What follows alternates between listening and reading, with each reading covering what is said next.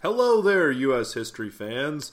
So today we are going to be doing a little combo unit, kind of wrapping up a few themes throughout the year. Now, no doubt, we will be talking about these more and more as the year goes on, but I want to take a little time just to kind of bring together some themes. So the two themes we're going to be talking about primarily are women's rights and civil rights. So we kind of left off with the 50s unit, and we said that women's rights were changing around this time. So we're going to talk about some of those, and I'll make a few references to some things in the future. And also we'll be talking about civil rights, which we talked about kind of moving ahead with the rock and roll generation. So let's get going here with women's rights. Now, we've already covered some stuff with women giving the right to vote and, being able to work during World War II and kind of wanting those jobs after World War II. And then, the stereotype that most women were housewives during the 50s, but also there were a lot of jobs that women were doing during the 50s. So anyhow, let's start talking about some kind of women's rights movements. And the first one we're going to be talking about here is just the idea of feminism.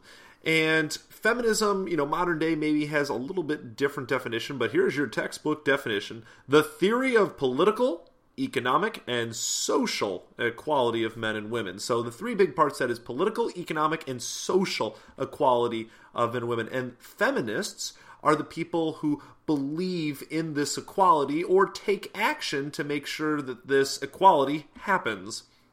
So, and like I said earlier, after World War II, women began to, were working more stuff, but we also see after World War II, women attending college more regularly. So in 1950, which was our unit we just finished up here, our 50s unit, 25% of Bachelor's of Arts degrees were earned by women.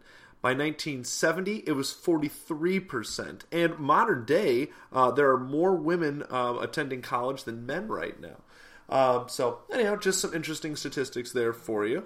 All right, moving on here, we have an organization called NOW, and that is National Organization for Women. And this women's group, at this time that we're talking about, they got a lot of their guidance from a lot of the civil rights movement. So we will see some similarities between this information and some of the civil rights stuff. But now one of the big things that they wanted was equal job opportunities for men and women. They felt that there was some discriminatory practices going on, and they wanted equality in the job place. Also, they attacked the false image of women in the media, because oftentimes TV, movies, and just pop culture in general kind of portray women as sex symbols. So they kind of went after that and said, no, that there's a lot different roles and stuff that can be portrayed on the big screen, meaning movies and TV shows and stuff like that, and we need to make sure that that's happening. And also equal roles in the household. So they felt that there was kind of a disproportionate as far as like household duties, raising kids, and those kind of things. All right, so we're going to fast forward a little bit. We're going to leave the 50s and 60s behind. We're actually going to go to 1972 really quick here. So in 1972, Congress passed a prohibition against sexual discrimination. And later in 72, Congress passed, which was the then Equal Rights Amendment. And here's a little quote for you. Equality of rights under the law shall not be denied or abridged by the United States or by any state on account of sex. So basically, men and women are completely equal when it comes to jobs, kind of thing. Or any rights for that matter, I guess. Now, as I said, this was an amendment that was passed by Congress. However, if you remember back to some of our early units when we talked about kind of how the American government works and whatnot, this amendment has to be ratified by the states. So the amendment was sent out to the states for ratification. However, it never achieved the 38 states or 3/4 needed for it to ratify. So still to this day, it has not been ratified. We are starting to see more states ratifying it kind of recently, even though it has kind of elapsed the necessary time frame that it needs to be ratified. So there has been some calls for this to be changed modern day and update and ratify it fully and everything. But as it is right now, this has not been added as an amendment to the Constitution to the United States. We're still waiting on the states. So hopefully this is something I will be having to update my podcast later on, and this gets fully changed. But as it is right now, it has not been ratified by enough states in total to be an amendment. And also, we started to see women becoming more involved with politics kind of during this next span of years that we were talking about. And one of the big ones was Roe v. Wade, or Roe versus Wade, and that was the legalization of abortion. And this is still very controversial today. Now, I know that was kind of just a quick little information to go over all that, but like I said, as the units go on, we will be still addressing women's rights, and I know we've talked about it before. So the next little section that we're going to be talking about here, I know this is kind of a half-combined unit here, but we're going to be talking about civil rights, and we said that a lot of the things that were going on with women's rights also had a lot of similarities with civil rights. So let's talk about a court case here, Brown versus Board of Education. And that declared that separate but equal doctrine was unconstitutional and could not be applied to public education. So basically what it comes down to is schools can't be segregated anymore. None of this separate but equal, having a black school and a white school or anything like that. You have to get rid of that. And a year later, the court actually said that the local school boards should move to desegregate, quote unquote, with all deliberate speed. So they have to do this now. And it basically ended segregation in schools. And segregation actually started with another court case called Plessy versus Ferguson. Now, there's a group that we've mentioned this before in our units, but just a little reminder here. A group that has helped out a lot with civil rights over the years, and still to this day does, is the NAACP, which is the National Association for the Advancement of Colored People, and it is the oldest civil rights organization in the United States. And now, all these, court cases and everything that we're going to be talking about, this isn't just this didn't happen overnight. This didn't just happen in one decade or anything like that. We've been talking about this throughout our U.S. history units.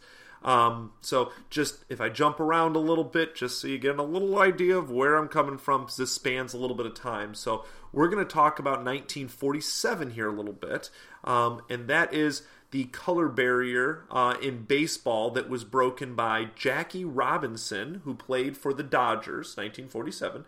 And, he was the first one to kind of, because they had the quote-unquote white leagues and the black leagues for baseball, and Jackie Robinson decides to, he's a great baseball player and gets hired on to play for the Dodgers. But, that was a wonderful thing for civil rights, but he was met with a lot of discrimination. The St. Louis Cardinals threatened to strike if he played, and didn't end up quite happening like that, but they gave him very rough treatment whenever they played against him, spitting on him and doing all kinds of horrible things. All right, another, not necessarily court case, but an area to talk about and some things going on was 1955 in Montgomery, Alabama with Rosa Parks, and this was the Montgomery bus boycott. So she took a seat in the quote-unquote colored section of the bus. And the rules at the time were, that the back of the bus was if you were black, and then the front was for white passengers. And if it got filled up, then black passengers had to give up their seat in order for the white passengers to sit down. Well, the bus got full. Someone wanted her seat, and she didn't get up. And so she got arrested at the next stop, and so she was put on trial for breaking segregation laws. And this is kind of where this bus boycott, or this policy of not riding or refusing to ride the entire bus system by African Americans during this time started. And they would not ride the bus system until the segregation policy changed. And the NAACP was one who organized this boycott. And we see ahead of this peaceful protest a 26-year-old Martin Luther King Jr. So Hopefully you've heard his name before, but this is kind of where he really comes into the forefront of history. So over the next year, 55 here of this bus boycott, 50,000 African Americans rode bikes, they carpooled, they would basically do anything but ride the bus. And the bus company lost tons of money, but they refused to change their policy. And it wasn't until the Supreme Court finally stepped in that the bus segregation was ruled unconstitutional, that it finally changed. So we'll be talking more about some of these boycotts and stuff going on. But like I said, just the quick little brief overview of all these things here. The next group is the Little Rock Nine. So the governor of Arkansas said that he could not keep order if he had to enforce integration or get rid of segregation, for another way of saying it. So he posted National Guards troops in Central High School, remember this is Little Rock, Arkansas, and instructed these National Guard to turn away 9 African-American students trying to attend school. Well, President Eisenhower at the time was very angry and took over control of the National Guard and basically said, no, you will protect these 9 students. And they became known as the Little Rock Nine, and they were the first group of minority students to go to an integrated school in Arkansas. All right, now I want to get back real quick to talking about Dr. King. Now, I already mentioned him a little bit with the Montgomery bus boycotts, but that wasn't just his only little historical presence here. So, that was kind of his debut, and he goes on to do more and more with civil rights, and he practices nonviolent acts of resistance. So he shows that he's upset, but he is not going to take up arms against other people to show that he's upset. So he organized sit-ins where people would just sit inside businesses that practiced discrimination. So they basically created this immovable object of their own body to bring awareness to the problem. Boycotts, like Montgomery bus boycotts, they would just refuse to participate in any organization that was practicing segregation stuff. And he was influenced heavily in this respect by Mahatma K. Gandhi, or just Gandhi as most of us know him as. He being Dr. King, was the first president of the SCLC, Southern Christian Leadership Conference, an African-American civil rights organization, and under his leadership, they participated in nonviolent acts of resistance, kind of par for what we're talking about here. Now, after, the whole Montgomery bus boycott and desegregating and stuff, not everyone was on board with segregation. Some groups decided to test to see if people were following these Supreme Court rulings, and so these different groups of people and stuff would take freedom rides, or basically they would ride buses throughout the South, seeing if they were practicing segregation still or not. More and more with the protests and stuff. This is just kind of a whole collage of different things that were going on during this time, but marches and protests were being illegally shut down in Birmingham, Alabama. The mayor was participating in this, and that was, I apologize for the name here, Theophilus Eugene Connor, nicknamed Bull Connor. And during this time of shutting down protests, Dr. King, along with many other demonstrators that were protesting and marching, got sent to jail. And after a week, he was released on bail. And right after he got out, they marched again, and 900 people got arrested. But the difference here was it was on national television, and the rest of the United States, and some of the world to that extent, but most of the rest of the United States watched as attack dogs and fire hoses were being used to put down protesters. And this was seen as too much for Alabama because they just couldn't handle the negative press that they were receiving. So desegregation and nonviolent acts of resistance won out the day. Next, we're going to talk about Dr. Martin Luther King's March on Washington, which had 200,000 people who came from all over the country. And this march was for jobs and freedom. And while there, he gave his most iconic, famous speech, the I Have a Dream speech. So, And that was given in front of the Abraham Lincoln Memorial, by the way. So, all right, let's talk about where the law is in response to some of these different things that are going on with civil rights. So we're going to be talking under the Johnson administration. We're fast-forwarding a little bit here to 1964, but the Civil Rights Act of 1964. All right, and here are the highlights from what was in it. No public accommodation for discrimination, meaning motels, restaurants, gas stations, theaters, and sports arenas, nothing that is for the public like those can have any type of discrimination. This act withheld federal funds from programs that practice discrimination. So if you want to get money from the government and you practice discrimination, sorry. It banned discrimination on the basis of race, sex, religion, or national origin by employers. So businesses can't discriminate people. And it created the EEOC, the Equal Employment Opportunity Commission. And this basically investigated charges of job discrimination. So it's great to pass these laws, but we have to also kind of keep an eye on it. Also, we have the 24th Amendment in 1964 that got rid of the poll tax, which was basically a tax levied on every adult as a prerequisite to registration for voting. So basically, you can't charge people to vote, is what it comes down to. You can't put any kind of tax or money that discriminates against people, so that's kind of discriminatory. And then finally, the Voting Rights Act of 1965, no voting registration standards at all, and this essentially got rid of literacy tests, which were these unfair tests from the South that were used to discriminate against African Americans.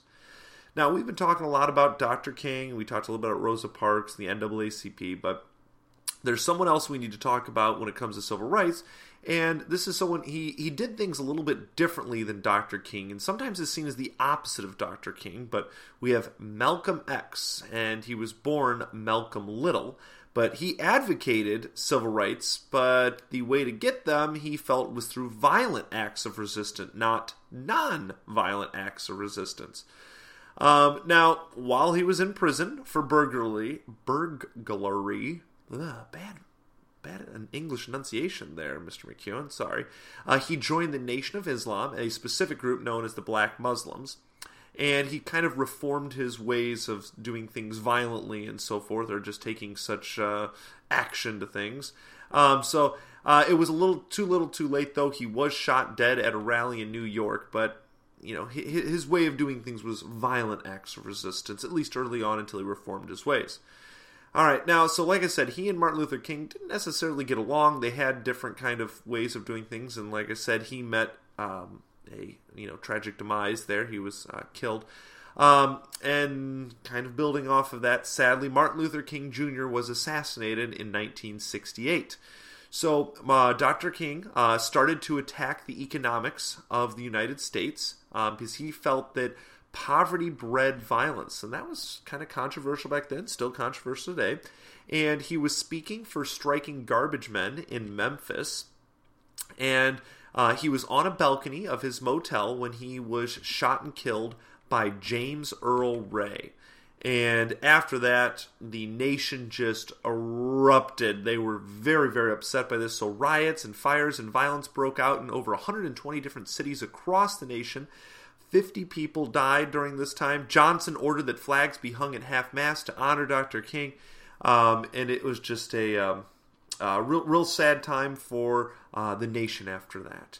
Now, Dr. King did leave behind lasting legacies, including on into today, but 1966, Barbara Jordan became the first African-American elected to the Texas State Senate since Reconstruction. Between 1970 and 1975, the number of African-Americans elected officials rose by 88%.